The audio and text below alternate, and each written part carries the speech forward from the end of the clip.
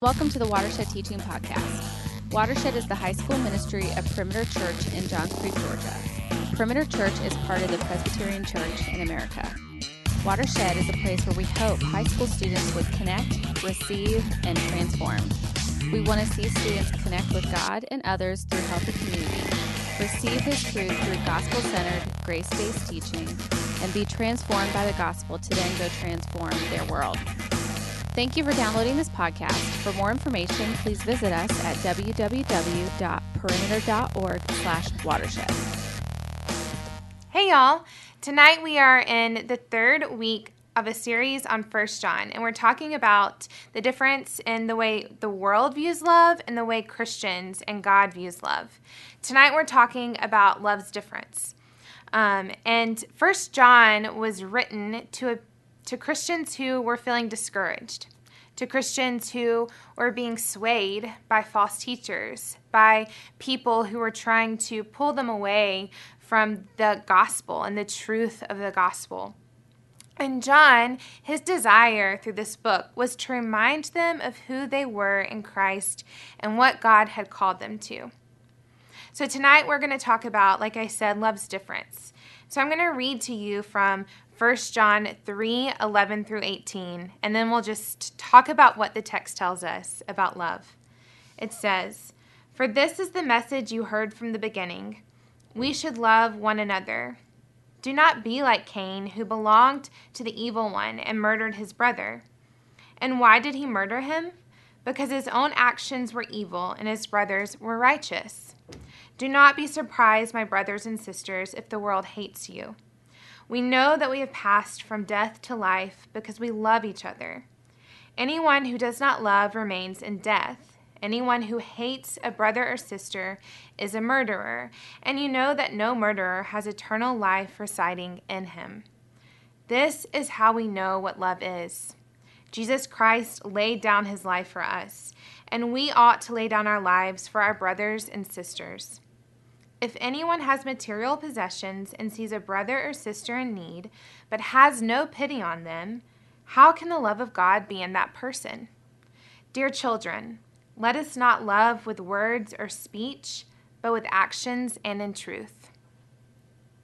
So this passage tells us a lot about how we are to respond to the love that God has bestowed upon us. So there are three ways we ought to love as followers of Christ. First, our love should be a natural response to the love that Christ has shown to us. Verse 16 says, "By this we know love, that he laid down his life for us, and we ought to lay down our lives for our brothers." So this passage is saying that if we are followers and students of Jesus, then our lives should reflect the love that Christ has shown to us. Because we didn't deserve for him to lay down his life for us, and yet he did. And if we see that picture of his grace and his mercy, then we are going to be moved to show that to other people. I had a favorite teacher in high school. Her name was Miss Esslinger, and she taught world literature. And I like world literature. I like reading and writing, okay. But she loved her subject. She loved Wuthering Heights and Shakespeare, and she had a passion about it. And she loved her students. So I would read the text, and I enjoyed it okay, but I knew when I went to class that she would unpack it for us, and she brought it to new life. And I always did great on tests. I always did great on my papers because she instilled her love for the subject to me. And so it was a natural response. It was a natural flow for me to do well on the exams, for me to do well on the papers. Do you have a teacher like that? Is there a subject that you love more than others? Well, if we are truly students of Christ, then we will absorb his love for his people. God's greatest passion is his love for people. And so he has called us to exhibit the same love to others. If you can look at the love of Christ and not be changed, then you probably haven't really encountered the gospel. You probably really haven't encountered Jesus, because his love is so radical that we can't help but see what he has done and turn from that and be changed and want to go out and serve the world and serve others.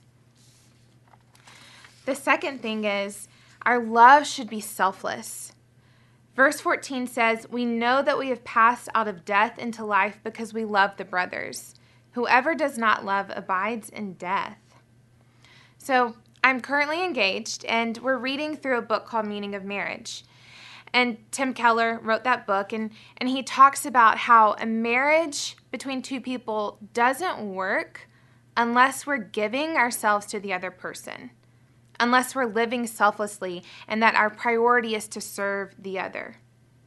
When we begin to act selfishly and put our needs and our priorities above the other person, the marriage starts to fall apart.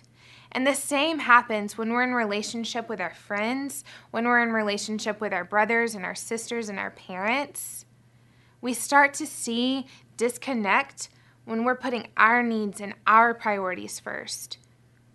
But in order for true love and true success in our relationships to happen, we're called to serve one another just as Christ served us. Tim Keller says in this book, in Ephesians 5, Paul shows us that even on earth, Jesus did not use his power to oppress us, but sacrificed everything to bring us into union with him. And this takes us beyond the philosophical to the personal and the practical. If God had the gospel of Jesus' salvation in mind when he established marriage, then marriage only works to the degree that approximates the pattern of God's self-giving love in Christ. So he's saying that in order for us to experience the love that we are longing for, the love of Christ, then we ought to serve other people.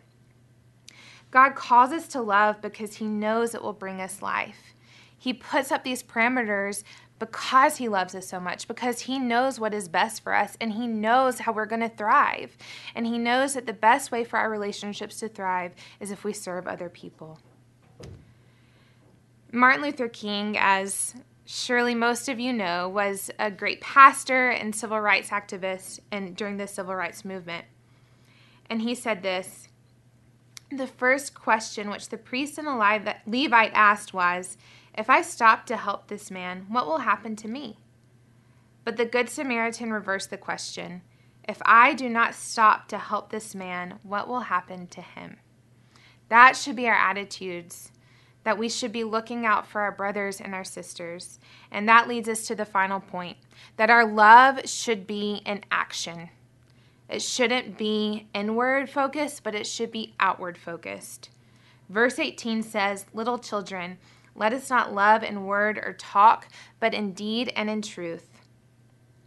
So our love doesn't stop just with our relationship with God, but it should be outward focused. We can't just love others in word, but we must love them in action. So I have to ask you, how do your actions show that you love God and that you are a follower of Christ? If you love and if you confess your love for God inside the church, but your love for him, there are no actions outside of the church. If you don't love your neighbor or your classmate who is different from you, the homeless man or the woman on the street, the person who is of a different race or a different socioeconomic status than you, then the gospel hasn't really impacted you, and you have a very small testimony outside of the church walls. God did not call us to the church for ourselves. He called us to the church in order for us to go out and to serve other people. What happens outside of the church is true worship. How you live your life when others aren't looking is when you really testify to who Christ is. I'm going to end with this quote and then challenge you with some questions to ask and discuss within your group. C.S. Lewis says, "It is easier to be enthusiastic about humanity with a capital H than it is to love individual men and women, especially those who are uninteresting, exasperating, depraved, and otherwise unattractive. Loving everybody in general may be an excuse for loving nobody in particular." So, do you talk about loving other people in a general sense? Do you talk about loving humanity and having passion for serving the poor, and yet the individuals that you encounter on a daily basis who are different from you, maybe you look at them you scorn at them, you are annoyed by them, you don't want to go out of your way to befriend them or to be kind to them. How are you loving individuals? Jesus loved every individual he encountered. So I want you to spend time in your groups discussing these questions. How do your actions exhibit the love of Christ? Does your love look different than the world's love? Do you see Christ in others? Spend some time discussing this and praying for the ways to love others in your group. I'll close this in prayer.